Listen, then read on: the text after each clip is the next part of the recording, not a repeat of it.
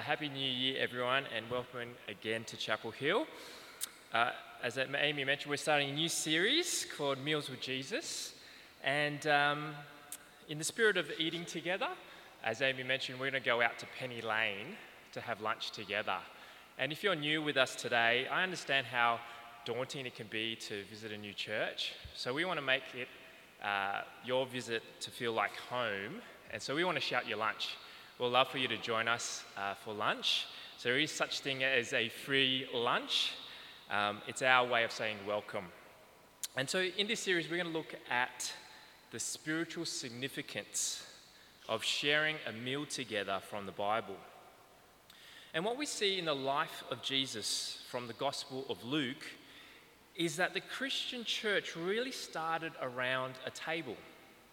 The dining table was where the people of Jesus met frequently. The gospel, you can say, was spread from table to table, from one home to another, all over meals. And as we think about our own dining table, it's such an ordinary place, isn't it? It's so routine, so everyday. It's so easily overlooked as a place where people can feel loved, a place where people can feel heard, a place where God's message can be shared, and a place where the Spirit can move. See, in the life of Jesus, we see that meals are more than just nourishment. Meals bring people together, and meals speak of his great love and welcome of all people. And this is exactly what we see in this first story about Jesus at Levi's dinner party. You might be asking, who is Levi? Well, we'll read about him in verse 27. After this, Jesus went out and saw a tax collector by the name of Levi sitting at his tax booth. "Follow me," Jesus said to him. And Levi got up, left everything, and followed him. We read that Levi was a tax collector, but not in the sense that we might imagine him to be, like an employee of the ATO perhaps. But he was working as a toll booth collector. So if you ever remember the days where there was no e-tags, where there was actually people working in toll booths on the harbour bridge, that was Levi's job. Levi was collecting toll taxes for the Roman Empire on all the major roads. But people absolutely hated tax collectors, because the Roman Empire had allowed tax collectors to charge more than required toll. So if say the toll was $10, tax collectors could charge $15 or whatever they wanted. And no one would challenge them because the tax collectors had the whole entire Roman Empire behind them. And so if you were a tax collector, you were considered as a complete lowlife, an absolute scum in society. But a lot of people get into that career because it was a very lucrative job, as you can imagine. And so Jesus turns up to Levi's booth, and rather than pay the toll, he says, "Follow me." And you would expect that Levi, as a tax collector, he would have dealt with all sorts of people trying to get away from paying the toll. You would think that he's a pretty kind of firm kind of man, a man that is able to get people to pay the toll. But he doesn't try to put Jesus in his place. He doesn't try to get Jesus to cough up the toll money. Instead, we read that he left everything and followed Jesus. Levi decides to give up everything, to give up his very lucrative job as a tax collector, to be a disciple of Jesus. See, Levi shows us that there is something greater, something more important, more satisfying than just having a great pay packet, which is to be a disciple of Jesus, to live a life his way and for his mission. And it's clear that he took steps to be a disciple of Jesus without sorrow and grief or remorse of giving up such a great job. No, we get the sense that Levi followed willingly and joyfully because he had a massive dinner party as a celebration for Jesus. We read on verse 29, "Then Levi held a great banquet for Jesus at his house, and a large crowd of tax collectors and others were eating with them." See, Levi was so excited. he was so stoked that Jesus would actually choose him to be his disciple. And as a response, he held a massive banquet for Jesus. Jesus as the honored guest of his house party. He opens up his home to his friends, his workmates, his other tax collector mates, and others to introduce them, his friends, to Jesus. See, Levi uses his home. He puts on a feast to bring the message of Jesus to his friends. And here, this is where we get a very important insight in this episode of the joy in the Christian life.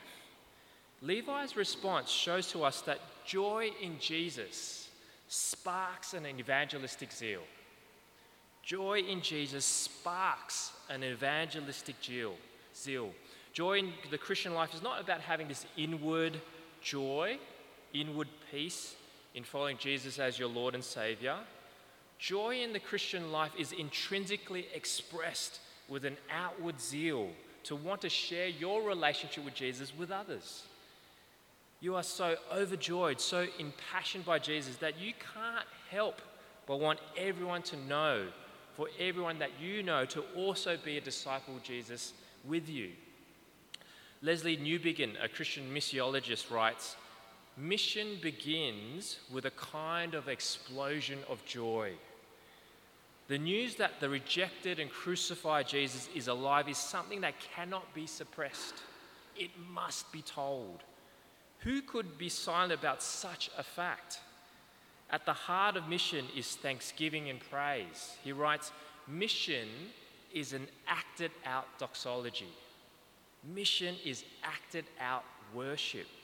He says that is the deepest secret. The deepest secret is that mission is acted out doxology. Joy in Jesus sparks an evangelistic zeal. And there's many that I've spoken to in the turn of the new year, people wanting to make their New Year's resolution to find greater joy, greater love in Jesus. And the thing is, our preconceived images of what that could look like seems to be those images of having those mountaintop experiences, of having this great solitude with God, those Instagram feeds where they're on top of, the Swiss Alps, groovy backpack, looking out into creation. That seems to be an image of joy in God. Or another image is having that very personal moment as you worship God through music. And those are all valid ways to experience joy in God, but Levi gives us a very different image. He gives us a very different picture of joyful worship. What we see is that he's worshiping and celebrating Jesus in his home, not on the mountaintop. He is with others, not by himself. And he's not just wanting to get closer to Jesus for himself privately, he's also inviting and introducing his non-believing friends publicly for them to also meet and get close to Jesus at the same time. And I think this is a beautiful image of Christian joy, of Christian mission. If there is one word image that I want to fuel our church for our devotion to God and devotion to his mission this year, it's Levi's banquet. It's celebration and evangelism. It's devotion that naturally leads to mission. It's mission acted out doxology. It's mission as worship. So when we meet together this week in community groups to share a meal, don't think of it as just as fruitful fellowship, but it's also worship. As we eat together, it's a celebration of our shared life in Jesus together. It's a moment of worship. Our Sunday services is not just for Christians, it's for everyone. Anyone is welcome to taste and see Jesus. So this year we'll be organising more connection events, which are other events, other spaces for our friends to connect with our church community. Think of that as a joyful act of celebration as we're intentionally wanting to share the good news with our friends. We're going to have more opportunities to introduce our friends to Jesus as we celebrate doing life with Jesus, because real joy in Jesus sparks an evangelistic zeal. But as we read, there's some who don't share in Levi's joy. the Pharisees are not happy about this dinner party. And the problem that the Pharisees have is not so much with the party, but with the guest list. Verse 30. But the Pharisees and the teachers of the law who belonged to their sect complained to his disciples, "Why do you eat and drink with tax collectors and sinners?" In many Eastern cultures, there is this concept of table fellowship. In these cultures, being welcomed at the table, at the dining table to share food, was richly symbolic of friendship and intimacy. And so Luke describes Jesus having table fellowship with tax collectors and others. But the Pharisees refer to them as tax collectors and sinners. It's very clear what the Pharisees are thinking. The Pharisees complain because they see that these sinners as not measuring up to the standard of purity expected for a rabbi to have fellowship with. The Pharisees believe that to get a spot at God's table, you have to earn it. They believe that to have fellowship with God and his people, you have to earn your place by doing good things, by keeping yourself pure. They believe that it's by your righteous acts that gets you a spot at God's table. But Jesus flips the Pharisees' view of table fellowship. Verse 31, Jesus answered them, "It's not the healthy who need a doctor, but the sick. I have not come to call the righteous, but sinners to repentance." See, the healthy, they won't seek a doctor because they think that there's nothing wrong with them. Only the sick will seek out a doctor. And so likewise, the righteous, the Pharisees, they won't seek Jesus because they don't think that there's anything wrong with them. Only sinners, only those who recognize that they can never measure up, they can never earn their spot at God's table, it's only those who will seek Jesus. And so Jesus comes to call sinners to repentance. Jesus doesn't come to sinners and tell them, "Hey guys, pull up your socks, work harder at being righteous, earn more purity in order to earn your friendship with God." Instead, he comes to sinners telling them to simply be honest, to confess their sin to him and seek out his grace and forgiveness. Jesus turns the world of religious people upside down. See, the meal with Jesus that day at Levi's place shows us that table fellowship is not earned through your righteousness, but it's granted by repenting of your sin. Jesus comes for the losers. He comes for the people at the margins. He comes for people who have messed up their life. He comes for people who are just ordinary. Jesus comes for you and I.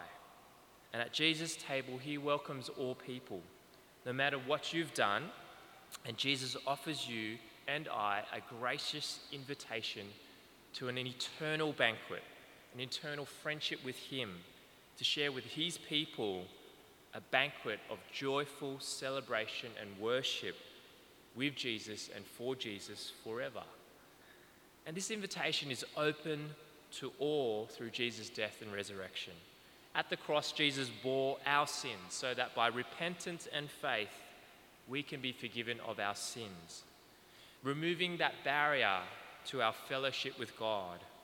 We no longer need to earn a seat at God's table, but by grace, Jesus has bought our seat at the cost of his life. Will you accept Jesus' gracious invitation? You can just come as you are.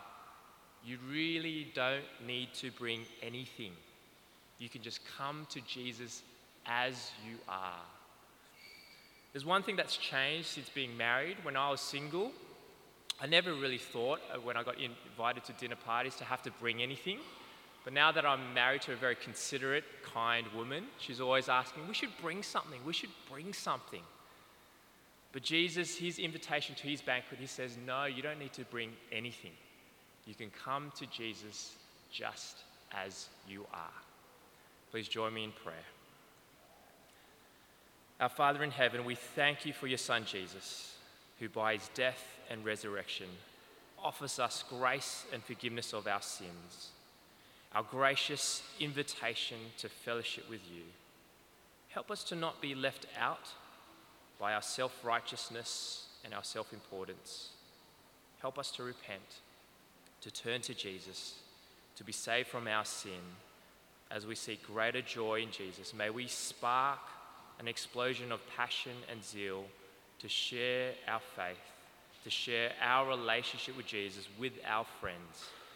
As we remember Levi's joy in celebrating Jesus and inviting his mate to the banquet that points to your eternal banquet of everlasting joy.